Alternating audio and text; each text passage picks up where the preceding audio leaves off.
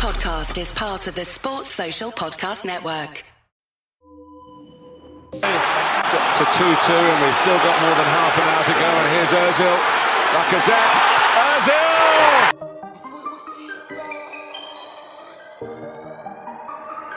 Yo! Could it went left, but it went right. Could it went wrong, but it went right. Said it was Ian, but it went right. Man, we got bars on sight. MVP in the night. Tell a negative to positive. We're heading for a classic in the paper final. Nothing the Braga could do about it. But I weren't seeing right. Man could have had that fight, but I moonwalked on sight. Man had to grab that mic. You're not gonna spit this time. Trying to work with a good energy. Man gonna work with a bad man vibe. Hello, welcome to another Touchy Gooners podcast. My name is Lewis and I'm joined by Dan Cougs. How you doing, Cougsy? What's going on, man? 4-0, 4-0. Easy work. Light work. Feeling good, man. Light work, man. Sean Dash can hold that, man. Pussy. Yeah, hold that, you fucking bald ginger pussy. Yeah, man. Yeah, bald and ginger Good, is nuts good. as well. That's I don't know. Sorry to all our ginger listeners. That's you know. double homicide. Yeah, you gotta hold that for now, man. You gotta hold that, I'm afraid. Yeah, it would. On the RICO charge. Yep. Just we are waiting for Sean to come back from the game, so he'll be joining us shortly. But yeah, let's get cracking into the game, man. Let me give you my thoughts heading into the game. I was a little bit anxious simply because of what happened at Goodison Park just a few weeks ago, really. And it's very rare that in a league campaign you get to kind of like right wrongs a couple weeks after you've been wronged, I should say. So it was always going to be an interesting matchup because obviously Everton would have been buoyed by the fact that they did. I thought they deservedly beat us at Goodison Park, to be honest. I thought that's one of the few games this season that, you look at the game and you think, well, yeah, fine. We just have to hold that one. We didn't play well, and Everton, physically on the day did better than us and probably deserved to maybe just about sneak the win. So you could have no complaints about that one. But so I was a little bit apprehensive coming into this game thinking, well, it's going to probably be the same midfield that they played and the same midfield that we struggled with. Was that Jorginho's first game? No, Jorginho came on in that game, right? Jorginho came on in that game. So, yeah, I wasn't quite sure of how we'd set up. And, we'd seen previous games where, again, Brentford, Newcastle, what was the other game recently that we struggled to break? Oh, Everton, obviously. Where we struggled to break these teams down and dealt with, had issues with physicality in the middle. So I didn't quite know how this game was going to pan out. And then when I saw the lineup, I was like, oof, I don't know if I would have started Jorginho. I know he's been good. And, I was someone who, as the listeners will know, I was someone who, I wanted to sign Jorginho. I thought, but against that midfield, P&P peak central, right? I was a little bit worried. So, yeah, I mean, Cougs, I'll come over to you. Did you have the same kind of fears as me, the same kind of worries as me coming into this game, or was you quite calm? I was pretty calm, to be honest. I felt good. My perception of this is, I think that Goodison game, it was just, I think, a whole bunch of different factors that led to us losing that. I could compartmentalize that one, right? Sean Dyche, new manager bounce, the crowd, obviously, very close to the pitch, very small pitch as well. The crowd were very into it. And I think it was like a whole heap of different factors that led to us maybe, being a bit off on the day, not being able to deal with their physicality, etc. But I thought that a lot of those factors wouldn't be here for the Emirates game. So I felt quite confident of a win, regardless of who played. We knew what the job was going to be. They obviously were going to set up in a similar way to the way it was at Goodison, but Emirates pitch is bigger. It's the grass is watered. You know, you can get your passes in. There's more spaces for Everton to try and cover in that sort of mid/deep block that they try and do. So I was confident that, you know, they would potentially make an error. And I think on the day it wasn't Conor Cody, it was Michael Keane that played, and he's cheeks, man. Like he's 2 packs of us. So you know, I always felt that we would come out on top. And the Jorginho thing, it was interesting to me. Like I kind of expected him to start in this game because I think it's number one, a bit of a show of faith in him that, you know, we trust in your ability. We're not just gonna pull you out the firing line because it's, you know, potentially a physical midfield. And I think as well, you don't necessarily want to rush Partey straight back in, because for me, he is, without that, I really respect what Jorginho has done in the team, but for me, it's so clear that Partey is the first choice. So, you know, we've got 13 games left now. We've got a run in. We've got 2 competitions to play.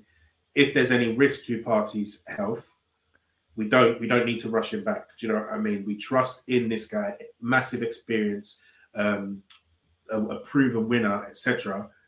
Being able to play Everton at home would be a worry for us. Do you know what I mean? Like Jorginho has been doing it in this league for, you know, 4 or 5 years. So, you know, I felt confident that he could come in and do a job. And then in the first sort of like 5 minutes, when I see him get blamed and then counter, that's when I was slightly worried. I was like, nah, okay, maybe Partey should have started this game. But I think, you know, he did all right for the rest of the half. I think that was the only sort of like, I think there was another one, but I think I think there were 3 or 4.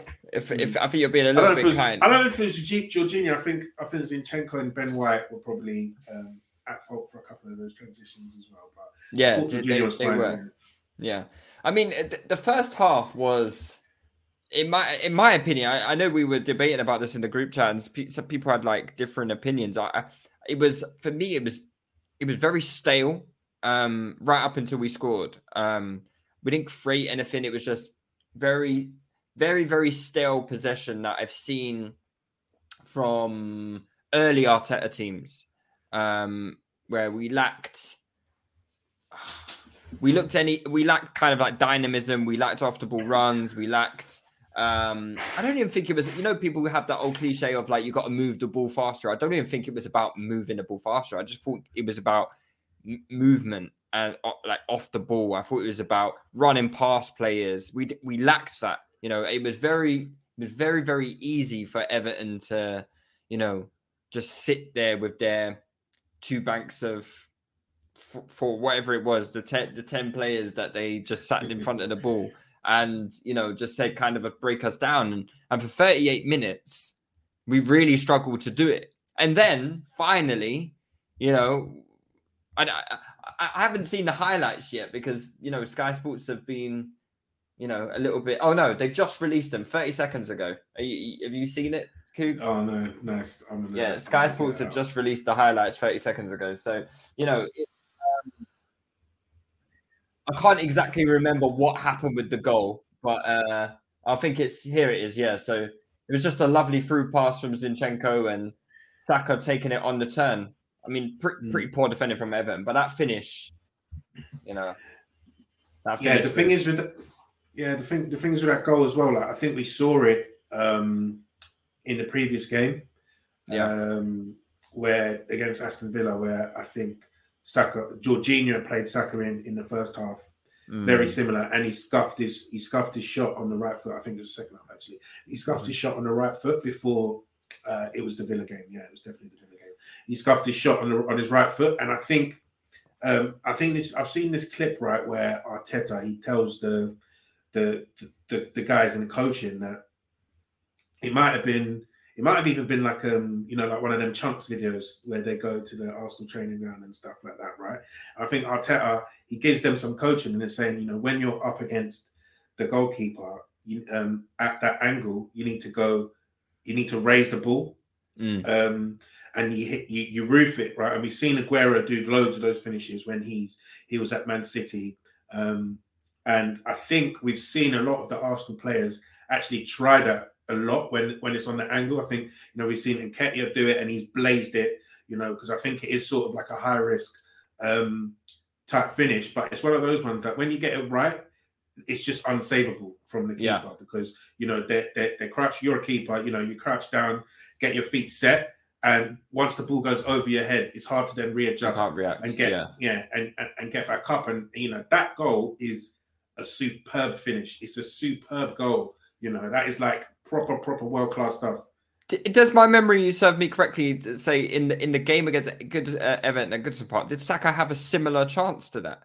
And he did something where I can't remember it exactly, but he either decided to chop back in on his left foot and got tackled, or I can't remember exactly what happened, but I seem to remember Saka having a similar opportunity and he just decided to, do a different finish. But that was exactly the finish that he should have done in that game. If it is the game I'm talking about anyway, but I do remember a similar one to and it just shows like Saka again, if we say it time and time again, he just adds different elements to his game. What do we call it? The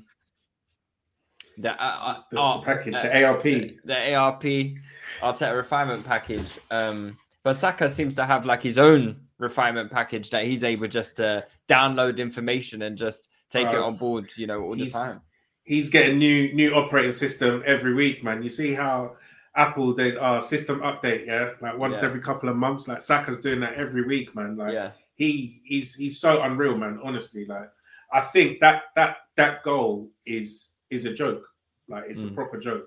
And I think no one's really expecting it. It's come out of the blue, and I think there was a stat going around that all of his goals this season had been either equalizers or goals to put us one up, and that's another one. We're talking 10 goals in the league, 11 all competitions, and every single one of them has been to put us in lead or an equalizer. So that is Mr. Clutch.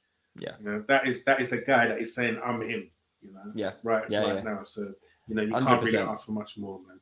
Yeah, and that goal obviously comes at a really crucial time because it's literally just before half time, and we were struggling. Like, did you feel that we were, could you see a goal coming at that point? Because I couldn't. I thought, all right, let's get in at half time. Let's give them a bit of a rollicking, change some things up, and come out blazing second half. I wasn't like too concerned or anything, but I was thinking I didn't really see a goal coming from in that first half. I was like, well, as long as we don't concede, the second half we just come out and rise it, kind of thing.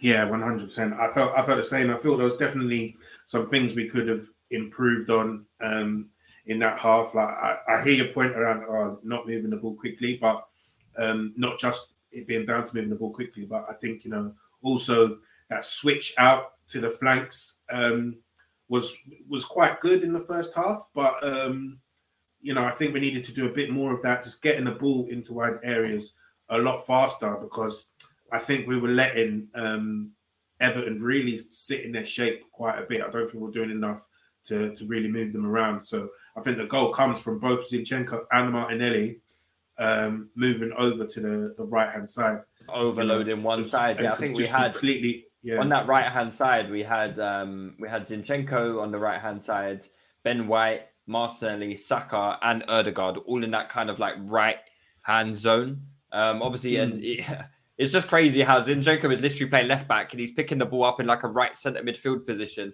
Yeah, one of the right-hand side eights. That's literally the position that Ødegaard should be passing the ball from there, and he's doing it himself, and it's nice. It's a nice little pass through. Saka knows exactly where he wants it. He turns one touch out of his feet, rifles it. Like, that's fantastic. It's textbook shit, man. Yeah. And I think that was, a key part as to, why we and how we got that goal. And I think we definitely need to do a bit more of that. In that first half, just to destabilize them. But I did always think that, okay, once we got that goal, I was like, right, okay. It's floodgates open now. It's game. It's game on now. It's game on now. Yeah. Now you can't just sit in now. You're trying to stay up from relegation. You're going to have to come out a little bit and take some more risks, etc. Yeah. And so I think once that first goal went in, I was like, this is it. That's the game now. That's the game. And I'm glad it came in the first half, because then, you know, you can come out second half and really start purring, you know. And I think that's what we did. Like that second half, we were having a jolly up, you know, like the fans were sick, you know, doing Ole after about, you know, 50 minutes. And then I think at that stage, you're like, yeah, you know, how many can we get? Yeah, cricket score kind of settings. But, you know, it really was floodgates, because literally within, a couple minutes of scoring the first goal, where I don't know what guy is up to. I mean, God knows. But Saka's obviously pinched it. At first, I actually thought that it got pulled back because of a foul. I didn't think it was offside. I thought it was because of, like, Saka fouled him. But obviously, on the replay, you can see and finally, we actually saw the lines, and they actually managed to draw him this time. So thank you for that, Premier League. That was very nice of you. Apparently, that wasn't on everyone's. That wasn't on everyone's stream. Apparently, so my boy really in the WhatsApp, in the WhatsApp, was like, they didn't draw the lines again on his stream. And it's the same broadcast, so it should have been for everyone. I had Peter Drury on mine. Yeah. No, but I'm saying that the broadcast, it should be the same for everyone. It's you know, different commentators and stuff. But that's quite strange. Maybe he was watching a bootleg version. It's I don't know. But yeah, I mean, it was good to be on the right side of one of those VAR decisions where you know, because even in first instance, I thought, he's off. But then they draw the lines, and it's like, well, can't argue with that. You know, he's in line, and a nice little finish from Martinelli. And then once that's in, it's kind of like game over, right? Like, you know, the second half's going to be nice. You know, if you get the third goal, the fourth one's going to come, and potentially it could be 5 or 6 at that point, right? Like, I think just in the first half, I think we faced a few hairy moments, maybe just with Everton on the break. And one thing I wanted to mention was that I thought Gabriel and Saliba were just tremendous today. Absolutely tremendous. Like, they would, because of our possession, I think we had something like 73% possession or something in the game. Because there was a few times Jorginho got robbed, Zinchenko, as you mentioned, gave away a few times. They were literally defending 2v4s, Gabriel and Saliba, you know. And, you know, you don't really get worried about it. Like, there's this kind of, I don't know, like when you see Decore, Iwobi, Maupay, who was playing out wide for them, McNeil, they're running at you, 4v2. You're thinking, okay, they've got this. You know, they've got this. And I never really felt worried that Everton were going to, you know, take advantage of one of those situations, because it just felt like Gabriel and Saliba were well in control of things. It's nice to have that kind of feeling with both of your centre backs, you know. Yeah, definitely. And I think, you know, when you look at it, they've been colossuses all season. To be honest, like, you look at the attackers that they come up against, and you're really just saying, you know, how many of these guys are going to have up my guys? Do you know what I mean? And it's rare that it even happens. And I think today was just another example where I know Everton were missing Calvert-Lewin, but you look at it and you're just saying, you know what, you guys, you can't live with these men. And it was a pretty easy game for the pair of them, to be honest. And I thought, you know, it was light work defensively, and I think there were, you know, in that first half especially, there were definitely opportunities for Everton to I think really put us to the sword. But as you said, you know, I didn't really feel in too much danger when they had the attacks. I think some of that is down to the quality that Everton possess, but also I think it's just the level of security I think that those two guys bring to the table, you know. And Josiah said it here, you know, it's I need that contract announcement, you know. I need that from Saliba ASAP Rocky, man, because the quicker we can get all of these guys signed up and, you know, in these long-term contracts, man, the more comfy I'm going to feel about the direction of this football club. Because, you know, even though I'm very confident he's going to stay, there is this still little nagging feeling, in the back of my head, because I think Gabriel signed a new deal earlier this season as well, which I think he did absolutely deserve. So let's get all of these guys tied down. Supermax. But yeah, obviously we go into the halftime break 2-0 up, and the second half was well. There was one big thing that obviously happened at halftime was that Jorginho's taken off and Partey is brought on.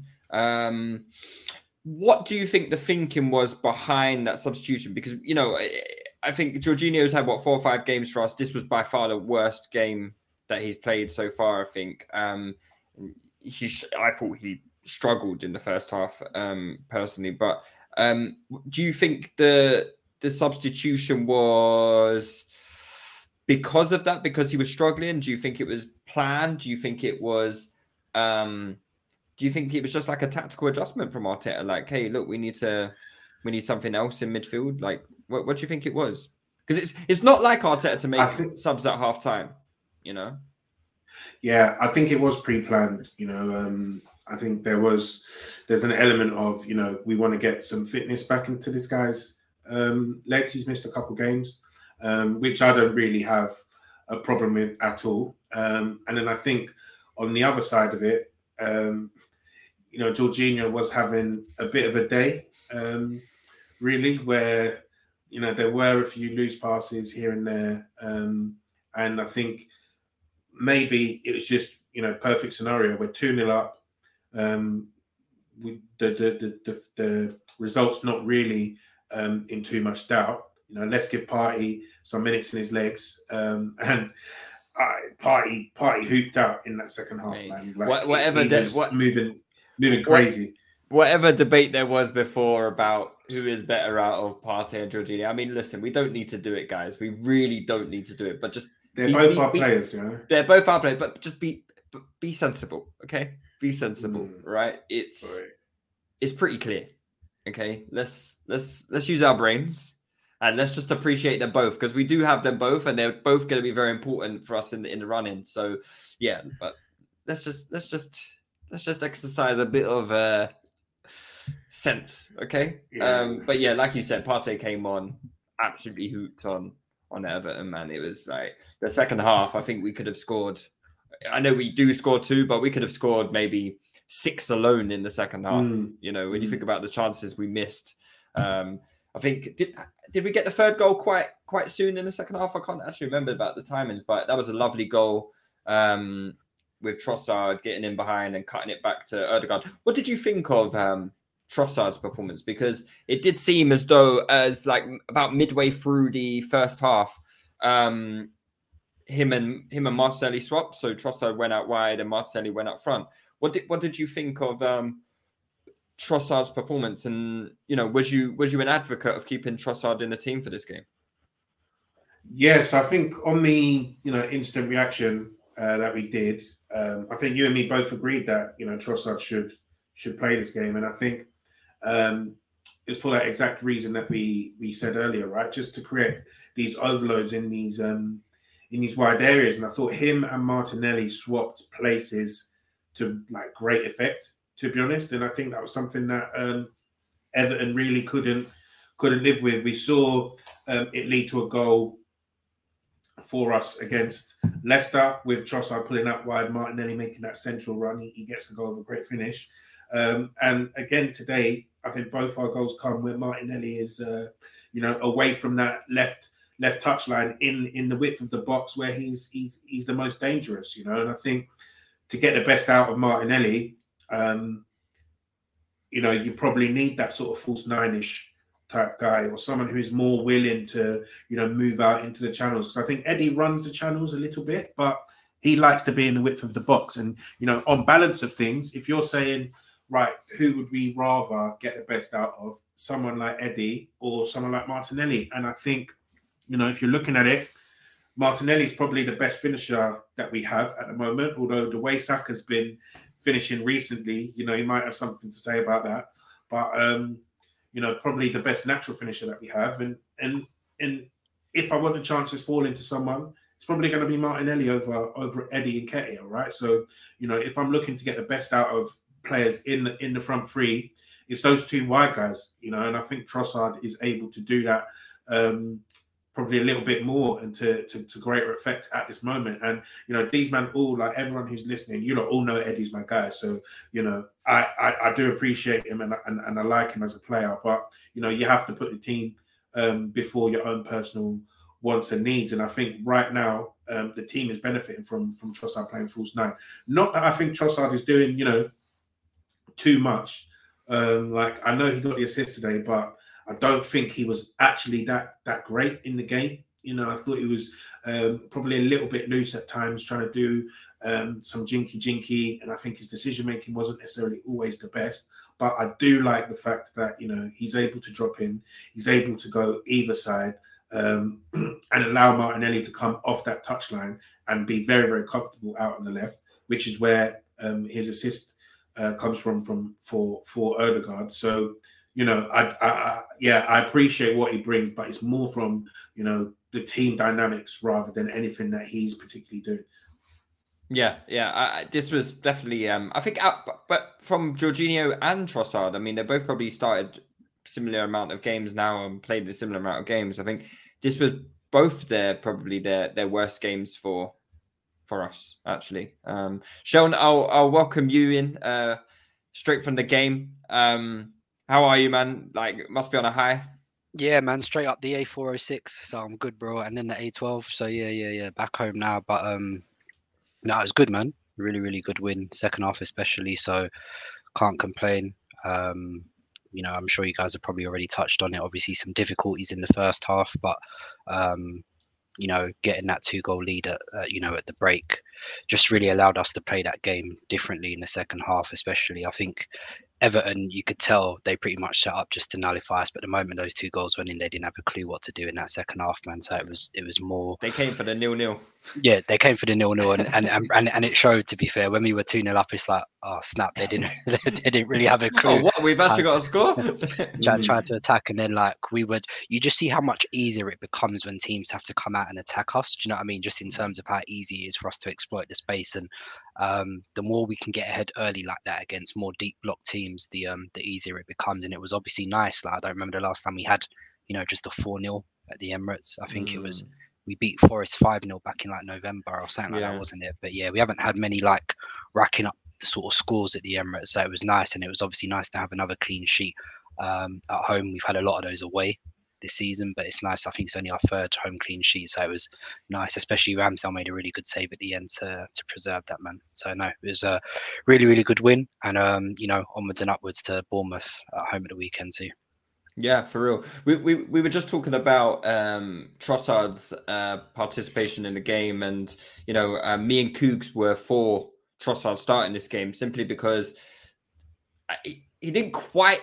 I mean, he did give it. I mean, it didn't work to the extent that I thought it would in this game, but I did feel like in order to get the better of an Everton, you kind of like need to destabilize them the way that we did with the goal, you know, bringing people out of their natural positions, confusing Everton a little bit. Like we were saying, for the goal, it's basically in that right-hand side, it was Zinchenko, Ødegaard, Saka, Ben White, and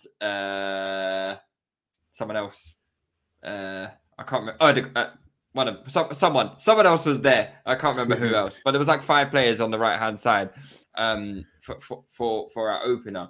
And although I did think Trossard did give us, you know, a bit of, you know, movement across the front three, and we saw him switch out with Martinelli as well.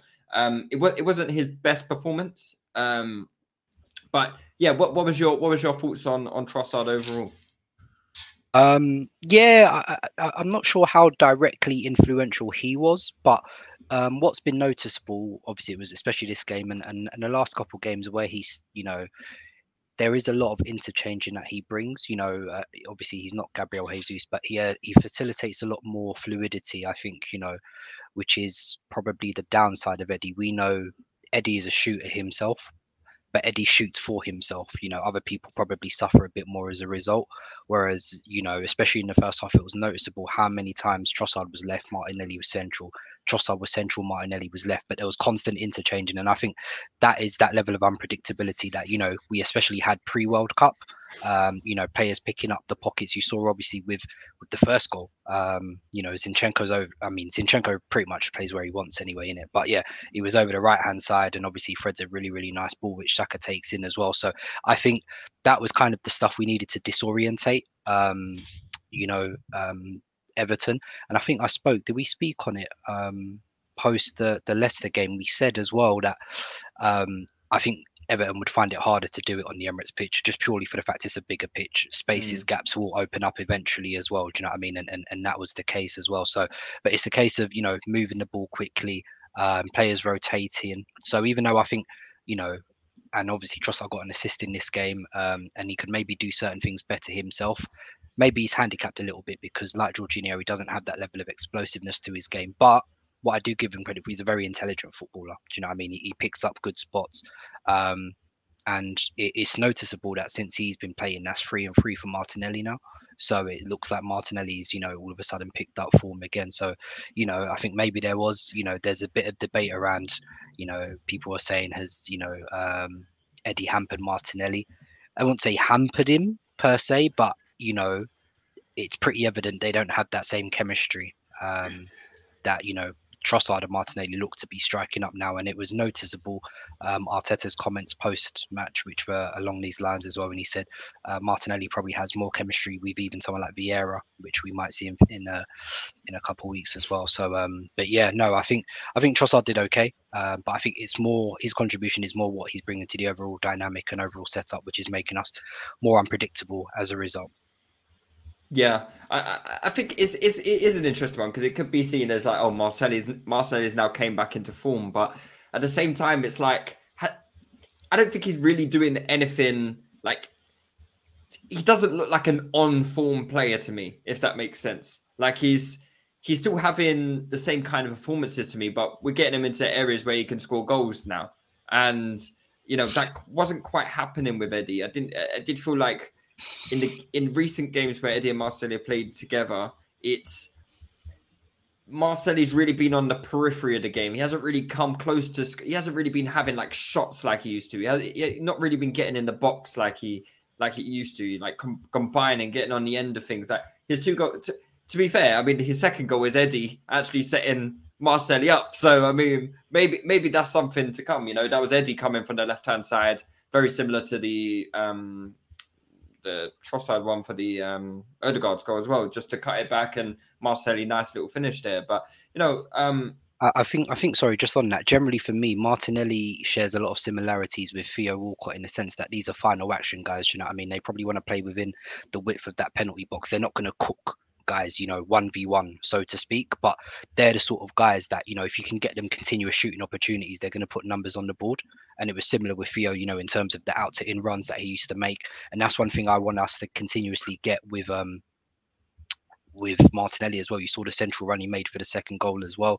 No one's going to catch him, similar to Theo. No one's going to catch him, and it's a case of, can he compose himself for the 1v1 finish? So I think the more we can facilitate that sort of fluidity and those combinations that can get people like Martinelli in behind, I think the more he'll thrive as a result of it. Just because generally he wants to eat the same spaces that Eddie wants to eat. So, someone's going to suffer as a result of that. And like you said, at home, we need to try and create as much fluidity as possible because that's what's going to open up these deep blocks. Yeah, 100%. Yeah. Yeah, and I think it's about knowing the type of player that you have, right? Because for me, neither Trossard or Martinelli are, I guess, touchline wingers, right? And what this, I guess, allows them to do is, rather than, necessarily, keeping someone super wide to I guess, create spaces, you're then creating spaces just from movement and swapping of positions. You've obviously got a lot of rotation that's happening there on the left-hand side. Like in the first half, you saw how many times Granit Xhaka was the one that was the widest out there on the left instead of those guys. And instead you had sort of Trossard and Martinelli switching between that sort of second and third lane coming in from the left, and then Zinchenko, supporting all 3 of them kind of thing. And I thought that is a nice touch and it's, I think, bringing the best out of Martinelli, as we said earlier, and helping and like Sean said, he's not a guy that's trying to cook people one-on-one. He's trying to, get his shots off. He's trying to create chances. He's trying to make things happen through his end product. And I think in the World Cup, one of the things, the reports that came out from Brazil training was that, they were surprised at his propensity for getting goals and assists in training. That's what he's about. He's a goals and assist guy. And you're seeing it here this season, his first season, I think, starting as, one of the main attackers, the main guys. And it's 11 goals, How many assists as well? Three assists. So,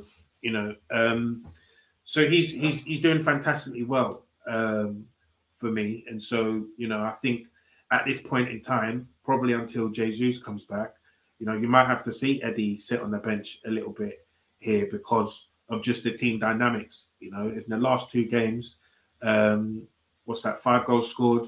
And I think it could have been many, many more, compared to, I guess, that sort of mini blip that we had where 1 goal at Brentford, 1 goal at Man City, you got a 0-0 at Newcastle. Obviously, we scored 3 against United and 2 against Spurs, etc. But I think in that last little bit, we did go through a little bit of a slump in terms of chance creation and goal scoring. And it looks like we've come out the other side of that with yet another solution and another string to our bow with Trossard playing this false 9. Yeah, sorry, just on that. This is not to cook Eddie because I think Eddie's done really, really well. We have to commend him in this 3-month period, and this is obviously the most he's ever played. But I just think for the overall team dynamics, we just seem to look a bit more fluid when there's more rotation within the front line rather than just having that fixed, everyone in their fixed position. So, like I said, Trossard isn't Jesus, but he does a lot more facilitation than Eddie does. So it's going to be interesting to see. Maybe away from home we can have more of a traditional striker because teams might come at us a bit more, but at home might need to look at it a bit different, man. So yeah. That's egregious.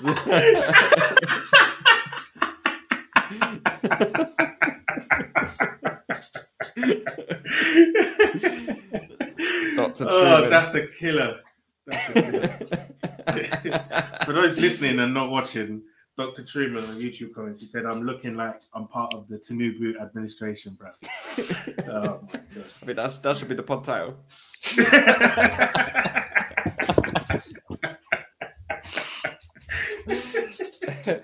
Oh, God. Just about Eddie, obviously he came on and had impact, got an assist, should have scored. I mean, lovely Partey pass over the top to put him in, and there's another big chance missed net again. It's like it's just I really want him to start scoring again, man. I need him to have that edge about him, but if he does get a chance, I've got faith in him to slot it. At the moment, I don't. Like when he was put through by Partey, I never had that he's going to score, which is a bit frustrating. I don't really know what's going on with him in front of goal at the moment. I don't know if he stashed it. Like, it wasn't a good finish at all. He's just kind of like hit it at Pickford. He should really just be lifting it over. And I think his finishing is letting him down at the moment because it's not like he's not getting chances, Eddie. He is getting the chances and he's just not taking them at the moment. So I'm sure he'll be frustrated at that. But he does put one on a plate for Martinelli to get the 4th. So something to take home at least. But we look forward to Bournemouth at the weekend now. Is it Bournemouth? Yeah, it is Bournemouth, right? Is that another home game as well, right? So, yeah. I mean, we had like one of our best performances of the season away at Bournemouth earlier in the season where, it was a lovely summer's day and we absolutely panned them to smithereens. It was crazy. I expect this game to be a little bit similar. Could this be a game where, we saw Emil Smith-Rowe come off the bench today. Didn't really get a chance to see much of him. I think the game had died by then. But is this like a game where maybe your Vieiras, Emil Smith-Rowe, maybe a chance for Eddie to come back into the team. Is this a game where maybe we can, rotate a little bit and get some of these guys some minutes into their legs? Tierney came on. Tierney was playing centre midfield when he came on. I was couldn't believe it. Bro, do you know what? Bless that guy, bro. Because you can see, bro. He's like, bro, Zinchenko's come off. I've got to go centre mid and try and cook something, bro. Hey, he did one nice ping out wide though. Yeah. He was trying. Big man, I hear you, but let's just keep to the wing in it, bro. But yeah, no, I was actually quite impressed with Vieira. Actually in this cameo, I thought he showed a lot of good touches actually in this cameo as well, and he's should have scored a couple, I think. Yeah. I thought he was unlucky. Yeah, so listen, I already told you, I'll buy your stocks, bro, because I think he's gonna cook towards the end of the season, man. I'm telling you, man.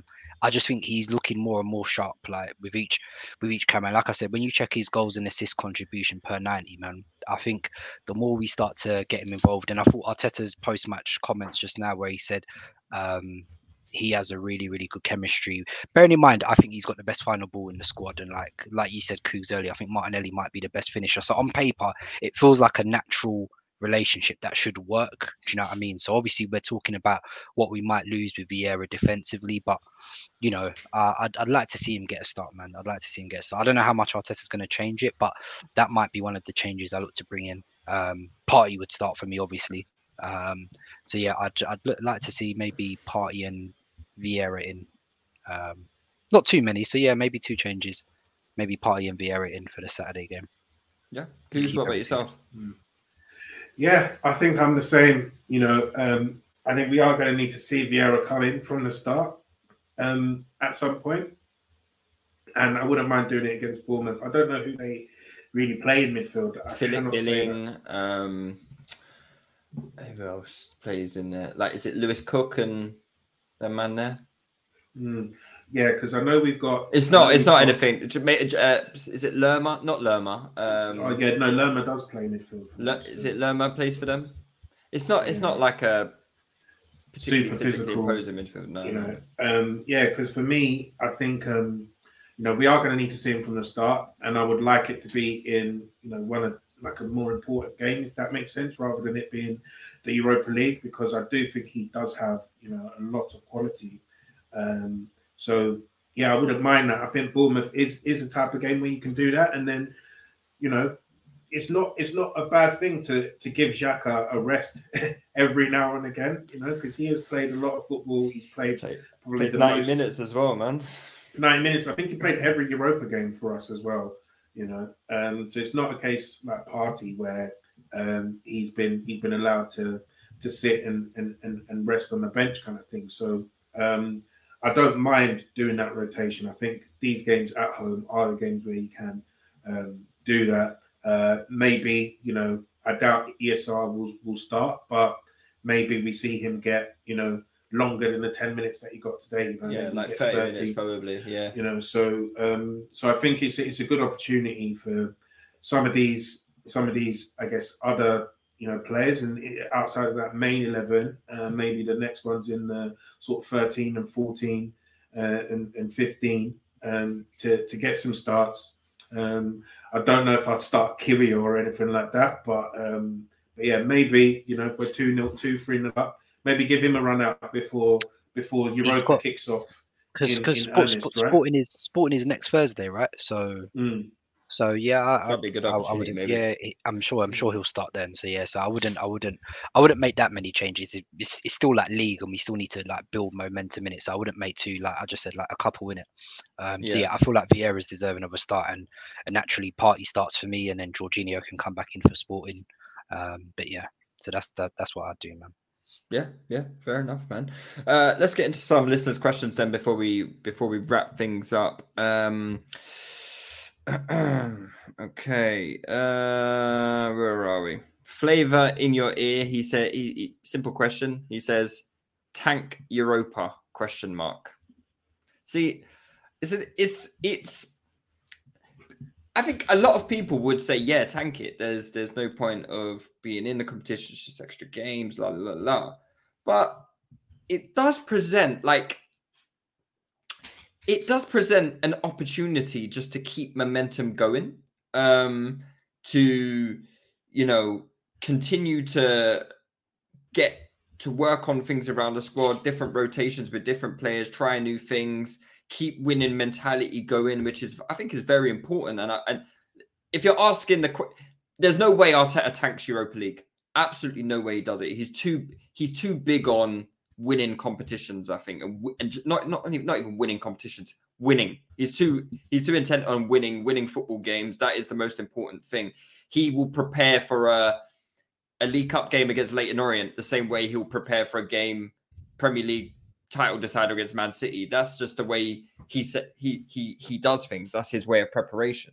So I don't think there's any chance we do tank it. But I think people are being a little bit harsh on Europa League, and maybe I'm being one of them myself. I mean, would I care if we exit against Sporting Lisbon? No. From a personal point of view, I wouldn't care. But at the same time, I think it presents some nice opportunities for us just to, like you said, like get players like Vieira, keep getting him up to speed at ESR, like bring him back from injury. You know, the further we go in the competition, it's another trophy we could win. You know, and if you're able to, you know, keep winning in that competition, I think that gives you some confidence going into the Premier League as well. I don't know, what do you guys think?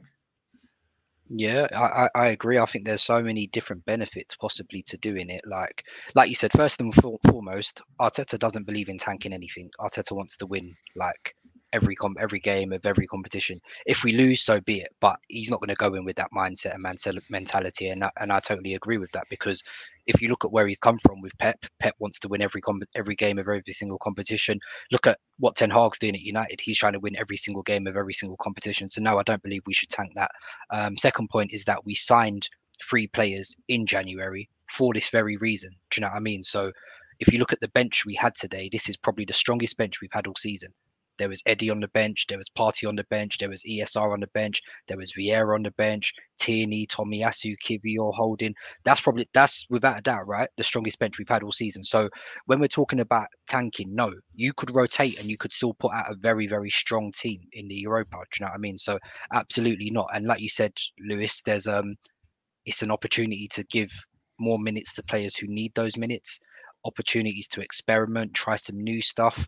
You know, we could potentially look at a midfield 3 next week against Sporting of Jorginho, Vieira, ESR. Now, it might have some issues defensively, but it might also, you know, reveal some more stuff to us about how we could evolve tactically. Because one of the things I've always been quite passionate about is that I think what we're seeing with the current midfield isn't the midfield that Arteta wants to settle on long term. Is going to evolve again. Do you know what I mean? And even if you're happy with Partey and Xhaka, they're both 30 plus. The midfield's going to evolve again. The reports came out today again. Obviously, Rice's priority. We're still looking at Caicedo. So things are going to change. Things are going to evolve. Vieira's obviously, you know, going to have more minutes and stuff as well. So yeah, I disagree vehemently that we should throw it. Definitely not. You could rotate a whole 11 and still have a decent team out there. That's so we got the squad for it now, haven't we? So you put Turner in goal, Tierney and Tomiyasu, who were our first choice fullbacks last season, they start. You play Kiwior left centre back, Holding right centre back. Obviously, not great, but we'll see how it gets on. Trossard, Vieira, ESR in midfield. You've rotated the whole thing.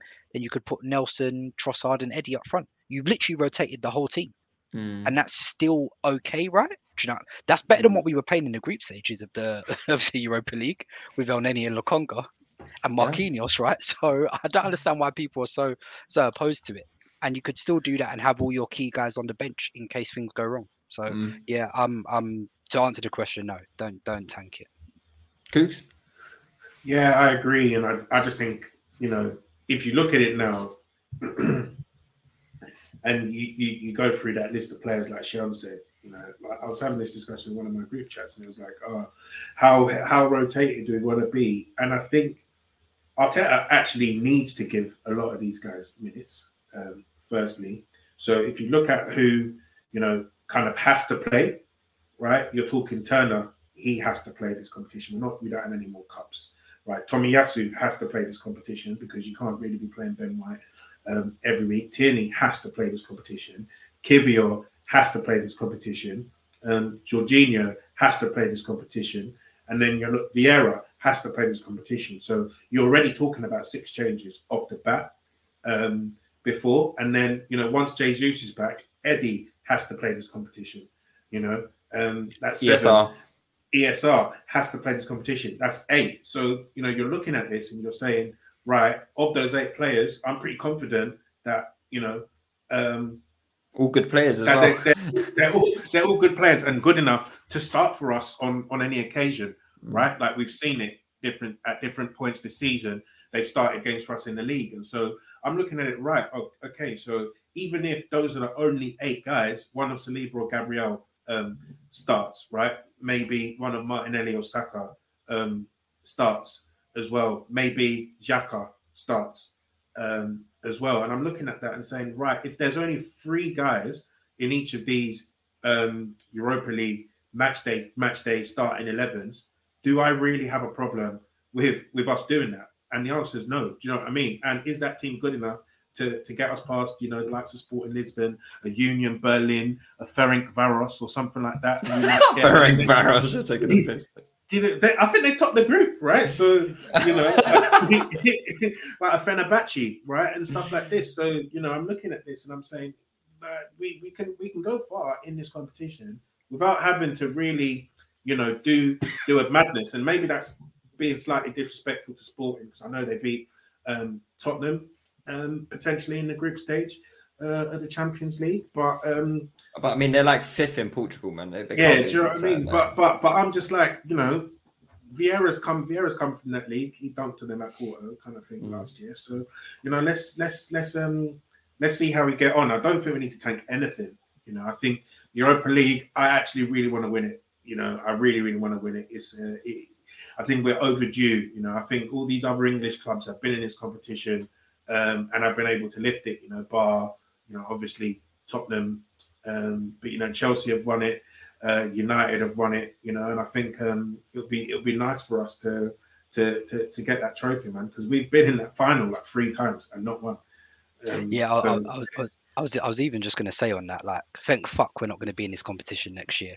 But like, generally, like, for our club, like, not to have won this trophy, it'd just be a nice way to go out. Just be like, obviously, we know we're not going to be here next season. Let's try and win it, man. Like 100%. Like, we're not in a position, like, as much as like we know we're a big club, but we're not in a position to turn our noses up to not trying to win the Europa. Do you know what I mean? We don't have the European history to say no to it. So no, I would love to try and win it. I'd love to try and do the double. Like, why not? Also, you win Europa League, you get pot 1 in the Champions League. Right, yeah. Our European history has not been exactly illustrious in recent years. So what would we be looking at? Even if we win the league and, if we go Champions League, we'll be looking at like pot 3, right? No, I think if we win the league, we're automatically pot 1 as well. Oh, really?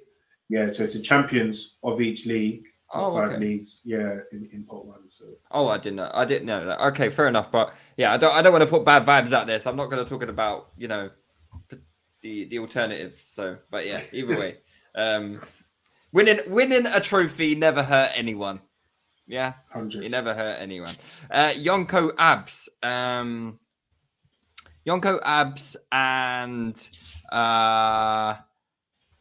V Spartak _7. They're both asking similar questions. So Yonko Ab says, after seeing what Trossard has allowed Martinelli to do and Jesus back in training, does Eddie start another league game for us? And V Spartak 7, he says, is Eddie in trouble? 2 good games with Trossard number 9. I think it's probably a little bit of like the same way we maybe went a little bit overboard on the Eddie praise. It's maybe going a bit far the other way. Yeah, I mean, now people are saying not even your defense in trouble. Eddie, you're in trouble. Like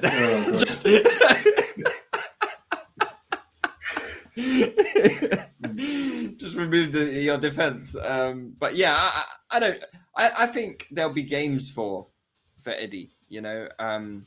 When Jesus comes back, it's going to be difficult because. Me personally, I want to start Jesus every single game because I think he's just our best forward, right? So, but that can't happen. So no, I don't think it is Eddie's last league game. I think he still probably starts against Bournemouth. He probably starts against Bournemouth. Yeah, he probably starts against Bournemouth. So, I mean, that's to answer your question there. But no, I don't think he's in. Is he in trouble though? Is he in trouble? Is that a valid question to ask? Is Eddie's future in trouble? You know, there was talks. I saw some reports from David Ornstein this week that apparently potentially could be looking at a striker in the summer. So, you know, I don't know what that says about Eddie if that is true. You've also got Balogun coming through. I think there's definitely a lot of question marks around that forward line. You know, bearing in mind what we know Arteta wanted to do in Chan. And, you know, Trossard was brought in, but you could argue he looks better as more of a withdrawn false 9 forward than he does as a touchline winger. Like you said, there's Balogun, there's obviously, and I still think we probably need another wide forward personally. You know, I'd love like a Moussa Diaby type. So, yeah, I think it's one of those ones we might see like one come in, but then we might see a couple go in the summer as well. So, yeah, it's one to watch, man. Personally, I can definitely see Nketiah moving on in summer, and I think it's probably just a case of he's just never really been the starting striker anywhere, right? And I do think he's good enough to be the starting striker at a lot of clubs, and maybe he just says, you know, I don't want to, you know, be the backup to anyone, and on the balance of things, maybe, you know, Arteta says, you know, I might like a different option as my striker, because I think this is probably the longest now he's had, this longest spell he's had as a striker, and you know the goals haven't really come for him, and I think that was like the one thing that he was supposed to really be bringing to the table, you know. So with Eddie, it's a case of, you know, giving him a fair crack of it, because I do think he will have a good career ahead of him. You know, he knows how to sniff out chances, and it might just be that, you know, being one of Arsenal's two main strikers might just not be how the you know, the cookie crumbles for him personally. Yeah, I mean, he's still our third top goal scorer of the season, right? 9 goals. Yeah, all comps. All comps. He's got 5 in the league, I think, or 4 in the league, is it? 4 in the league, yeah. So I mean, he's still scoring goals at a decent rate. It just hasn't quite happened for him as of late in front of goal. But I think there's definitely an argument to be made that, you know, for his future, he might be looking at it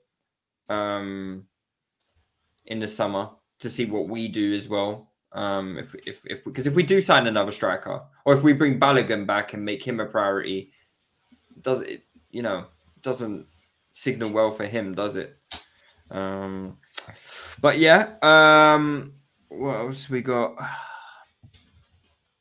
Okay, we got Tondre1. He asks, we will see what Saka provides outside of the stats, but he is on course for a 25 plus goal and assist season at the age of 21. An incredible achievement no matter what happens this season. Assuming he continues to progress and improve his game, what would a peak Saka look like output-wise?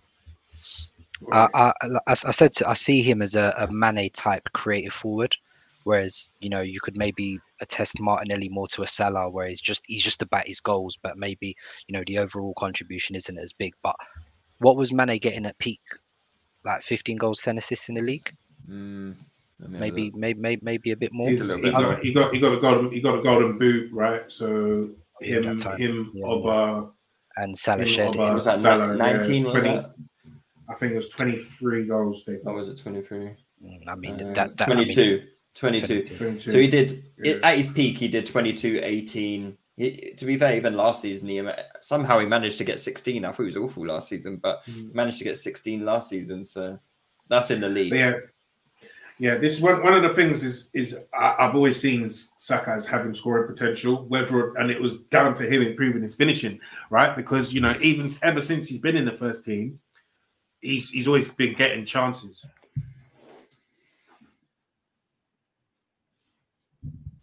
Oh.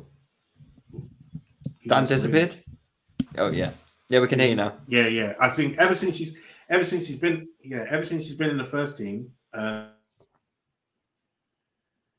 Nope, you're gone again. Yeah, no, I think Dan's NTL is moving crazy. My AOL, man. My AOL is struggling right now, bro. Yeah, but I was saying that ever since he's been in the team, he's always been getting chances, right? he's always been getting chances. Use some of that administration money, man. Yeah, I'll siphon some more funds, yeah. But yeah, so I think he's always had like major scoring potential, and he's always been a very creative player. You know, he was the one that was always breaking the game open for us when we were struggling in some of the, I guess, earlier Arteta seasons, right? So, you know, I did envisage this becoming a possibility. Probably not as soon as this. But I think he can be. You know, I think Mane's a good shout, but also I think Raheem Sterling is a great shout as well. Probably not to the extent of like peak Raheem at Man City, because I think he was, you know, eventually he was a bit of a, I guess, poacher for Man City. But there was a season where Sterling got like 53 goals and assists, you know, all competitions, you know, including the Champions League. So, you know, I think that is something that Saka can definitely be aiming for. You look at the likes of, you know, Vinicius Junior, who this season, I think he's scored 7 goals in the league, but he's got 6 goals in 7 Champions League games. He's got like 3 goals in Club World Cup, etc.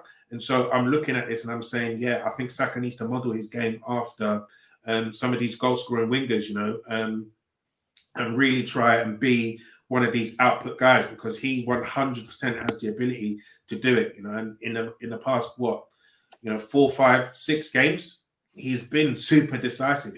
Ever since we come back from the World Cup, you know, he has been super decisive in a lot of these games, scoring openers, scoring equalizers, putting the team on his back, kind of thing. And yeah, I think the sky's really the limit for this guy. You know? In fact, I'm pretty sure nearly most games. Look, because if you look at West Ham, first game back, scored. Newcastle, it was 0-0, but Brighton scored.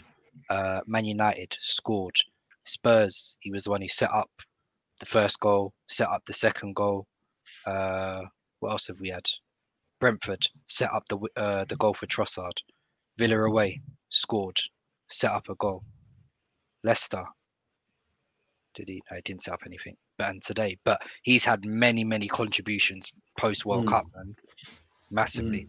Yeah, all in tight games as well, man. Yeah, all in tight games. So, yeah, definitely. Saka, the sky's the limit for him, essentially. 100%. What else we got? So, Still Diggs, he asks, as amazing as this team is playing, what do you think the one thing it is lacking? Not players who are injured. What player position doesn't exist in our team? Well, I think the obvious answer for me is that 8. Because as well as Xhaka has done this season, and we've said it about 1 million times, right? As well as Xhaka has done this season, and he's not playing well at the moment at all. And I think he's showing that there is real scope to get an upgrade in that position. It's that 8 for me. And it just depends what kind of profile of a player you want. I know some people have come around to signing Rice. I would still want a more maybe offensive-minded player than that. But I do understand the Rice... I do understand it. I understand it completely on what people would want in that position to kind of replicate what Xhaka already brings you, but just with more quality on the ball. But yeah, what about you guys? Is there a position outside of what I just mentioned that you guys would like us to look at?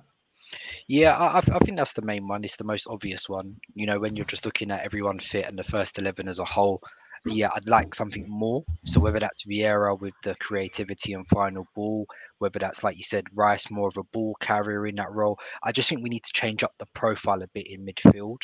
I wasn't too happy with what I saw in the first half personally. I just felt, Jorginho slow, Ødegaard slow, Xhaka slow. It's like just 2-1 paced. Do you know what I mean? There's no one who can shift gears through like dribbling. You saw the difference when Partey came on, right? And you just saw so yeah, for me, I just like something different, a bit more of a different profile. That increases the overall level of unpredictability, because when you're just relying on just the passes, the passing has to be quick. It has to be quick because those guys don't have any other attributes to decipher or shift the tempo or pace of a game. So they have to shift it through their passing. But when you have guys who can, if you remember, like what Wilshere used to do, Rosicky, Nasri, those types, who could affect the game via dribbling, Diaby as well. Most importantly, Vieira when he was here as well. So Patrick Vieira, obviously. So those types as well. So I would like a different profile, something more along those lines. Just adds a different layer of unpredictability. But I have to shout out my guy, obviously, Zinchenko. I thought it was cold today. So very cold, very cold. Back to his cold. best day, I thought. Yeah. So, yeah, man. But I don't know. Yeah, so that would be the main one, and I'd like another forward as well. But yeah, definitely midfield is the obvious one. Yeah, I think maybe maybe not necessarily like a position, but I think I would love some more, I guess, like explosive speed. Just in the team, I'm very, very happy with our wide men. Very happy with Jesus, but I just think that devastating pace is something that we do lack. So I know Martinelli is very, very quick, but I don't think he's got that. I don't think he's got that like necessarily that Walcott pace. That Mbappe, that Henry type, where players just are shook. Because your acceleration is just too peak, your top speed is just too peak, you're ghosting past people, that kind of thing. Because I think that is something that a lot of top teams have, and you just can't defend against it. You actually just can't defend against it. When someone is just going to blow you out your socks from a standing start, that's just a major offensive weapon that I think we don't necessarily have in a team at the moment. Plus, I think a central dribbler outside of Gabriel Jesus, like games like today, I think Zinchenko, when he was able to carry the ball past a couple people, it really opened the game up, right? And I think I would like something like that in the middle of the park, which is maybe why Arteta is looking at Rice, because I do think he has that ball carrying ability and can take people out of the game in that way. Because I think Ødegaard, when it comes to dribbling, it's more about creating space for himself rather than Xing people out of the game kind of thing. Partey, he can do it, but I don't think he's been asked to do too much of it at the moment. I know there was a nice carry that he did soon after coming on today, but that's not necessarily something that we want him always doing as being, our defensive base kind of thing. So that's something that I would like to see added to midfield as well. Yeah, fair enough. Last question from Don Mikel 17. He says, how many more wins do we need to be champs? How many wins? How many more wins? So we're on 60, yeah? 60 points right now. 13 games left. I'd say 10 out of 13. So I don't know. You're going for the 90 point mark, I think 90 points would win it. I think 90 points will win it this season. Do you think Leicester's going to win that? Major. I think Leicester probably will win it. How much less? Not much less. I think if you start looking at 85 points, you're probably going to go down to like literally, it's going to come down to like the last game kind of thing. But so say 10 wins and 10 wins. Yeah. 13. The draws, yeah. 10 wins and a couple draws. And a couple draws, yeah. That's 92 points, man. You'd be like really upset to not win the league at 92 points, man. Yeah, that's a lot to ask, though, isn't it? 10 wins and a couple draws. I mean, yeah. I expect us to. That is outrageously consistent. Hey, you man, load it, yeah. I said it first, yeah. But no. I think looking at it at the moment, City are on course for 82 point pace. 82 points. Yeah. So it's whether or not you think they're gonna, put that run together to really lift that. What's the max they can get? What are they on? 24. They're on 24 games, right? And they've got 55 points. 25. They're on the same as us. Are they on 25 games? So Yeah, the max they can get is 94. They got Newcastle on the weekend. I need them, man, to rise it. Listen, I need them. after seeing Newcastle against Man United, they doing this shit. Oh, They ain't doing boy. shit. Yeah, I mean, I do think 85 will be enough, but it'll be very, very tight. Like for us to get to 85, we need 25 more points, which is what? That's 8 wins. Eight wins and a draw. 8 wins from 13 games. That's, I think that's very. I feel that If you doable, don't get man. 8 wins from the last 13 games, I think you'd be very disappointed. You've bottled it, to be honest. You've bottled it, I would say. I think if we don't get 8 wins, because who are our last 13 games against? Have we got a list of them? No, from April is peak. When you look at it, yeah, fuck them, man. Who we got left, bro? Don't worry, man.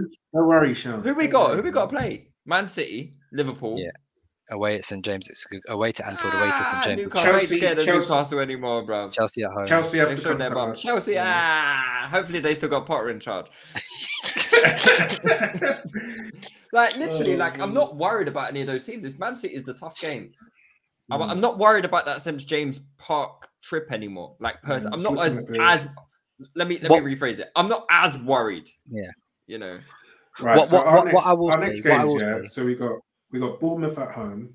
Yeah. I'm ignoring Europa League. Yeah. And then we got Fulham away. Right. So Palace that should be Palace 6 at points. home. That needs to be 6. That needs to be 9 points. Then we got Leeds. That needs to be 12 points, bro. That should be the 4 wins. That should be 4. That should be 4 of the. Let's say we do need 10 wins. That should be 4 of the 10 wins right there. Really and truly. You're talking about 3 home games, against teams that are in the bottom 6. And then you've got an away game against Fulham, which could be a bit tricky, but I don't think Fulham are a team that are gonna I think we're winning that, man. Yeah, I think we win that as well.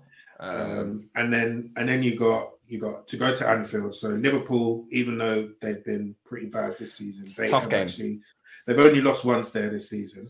And also they've just started to. I know they got blammed by Madrid the other night, but they've actually kept 4 clean sheets in a row in the league for the first time this season, and they've won 3 out of their last 4 now. So the funny thing is with Liverpool, I've just looked at their fixtures and they have City and United in their next 5. I need them to crash it on both of them. So, and I actually need them to wake up. This is the time of the season I need Liverpool to wake up. So Newcastle got. I mean, City got Liverpool and Newcastle in their next 5 games. Yeah. All right, cool. I'm just trying to load something, man. Do you know what though? I had to look at Man City's fixtures the other day, and I was like, eesh. Do you know what? Yeah, they haven't actually got a bad run. They haven't got that many hard fixtures left, so that's why I need the next 5. They played Man United twice, and Man United is a game that I'd be looking at cool. I think Man City could hold something against them. They lost to United, they lost to Spurs, and we beat both of them in it. So it's an interesting one. Our final game of the season is Newcastle away. Apparently, no. It's Wolves. It's not. You haven't gone to the next page. Next page. Yeah. I was like, what? Yeah. I was like, what? Our last 3 is Wolves at home. Then we Brighton. It's Brighton at home, Forest away, and then Wolves at home. Yeah. So again, not that it should be 3 W's, bruv. It should be, but not that I rate Forest. But for a fact they're going to be fighting for their lives at that point as well. If the title's not done, them man are going to be. But I'll put it plainly this way: I do worry. But if Jesus and Partey are fit, I think we've got something for everybody in that last, stretch. Let's load it, man. Final stretch. 13 games left, man. Let's load it, man. If you're saying the next 4, we need to win, right? Next 4 are wins. So, and then you say the last 3 are wins. That's already 7 wins, right? Oh, sorry. God, getting allergies talking about it. Then you're looking at that peak period that Sean is talking about, which is Anfield. Then we got away to West Ham, but come on, man, we've got to beat West Ham away. Like, you have to beat West Ham away. Then you've got Southampton at home. You have to win it, right? Yeah. I've named 9 winnable games there. 9 wins gets you this title. That's 27. That's 87 points. Yeah. And then you look at fine. Then we got City away. Cool. I don't know. Like, I can't lie. You got something for them, man. We got something for him. I can't lie. You man are gassing me, bro. I'm trying to. Then you got Chelsea at home. What's the minimum acceptable result against Chelsea at home? Like, you got to win. You got to win. Fine. Newcastle away, that might be a tough one. But listen, I think we can hit 90 points. I really do think we can hit 90 points. Look, man. Look, I'm all in. Yeah, I'm all in. This is live.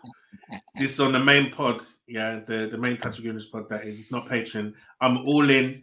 I believe. Let's do it, man. I hope these guys don't let me down, but I'm all in, man. I'm all in. Yeah. I think if we win our next 4, you put yourself into such an amazing position. And if you win your next 4, the minimum you're ahead is 5 points. Heading into the last night. Kelly on this platform still, bro. Yeah, let's load it, bro. Let's load it, man. All right. Well, let's leave it there because we ain't gonna be able to sleep tonight with all this excitement. All this excitement. And I'm sure man are got their Excel spreadsheets out doing the mathematical simulations, Rob. So, but yeah, we'll leave it there. We'll be back again we'll do a Patreon after is it Bournemouth on Saturday or Sunday? Bournemouth Saturday. Saturday, 3 p.m. 3 p.m. I think. Yeah, 3 p.m. Okay, so another non-televised game for us. Yeah, that's I right. don't mind that, man. Keep us in the shadows, man. Keep us in the shadows. We don't mind that. We don't keep us off the telly, right? I don't want Neville chatting shit about us, bro. Fucking pussy. But yeah, we'll be back again with another Patreon on Saturday. Enjoy your week. Obviously, another W. So enjoy that stay at the W Hotel again. And we'll be back on Saturday. Take it easy, guys.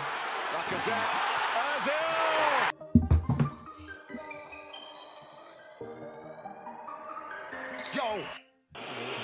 But it went right. Could have went wrong, but it went right. Said it was Ian, but it went right. Man, we get bars on sight. MVP of the night. Tell a negative to positive. We're heading for a classic in the paper final.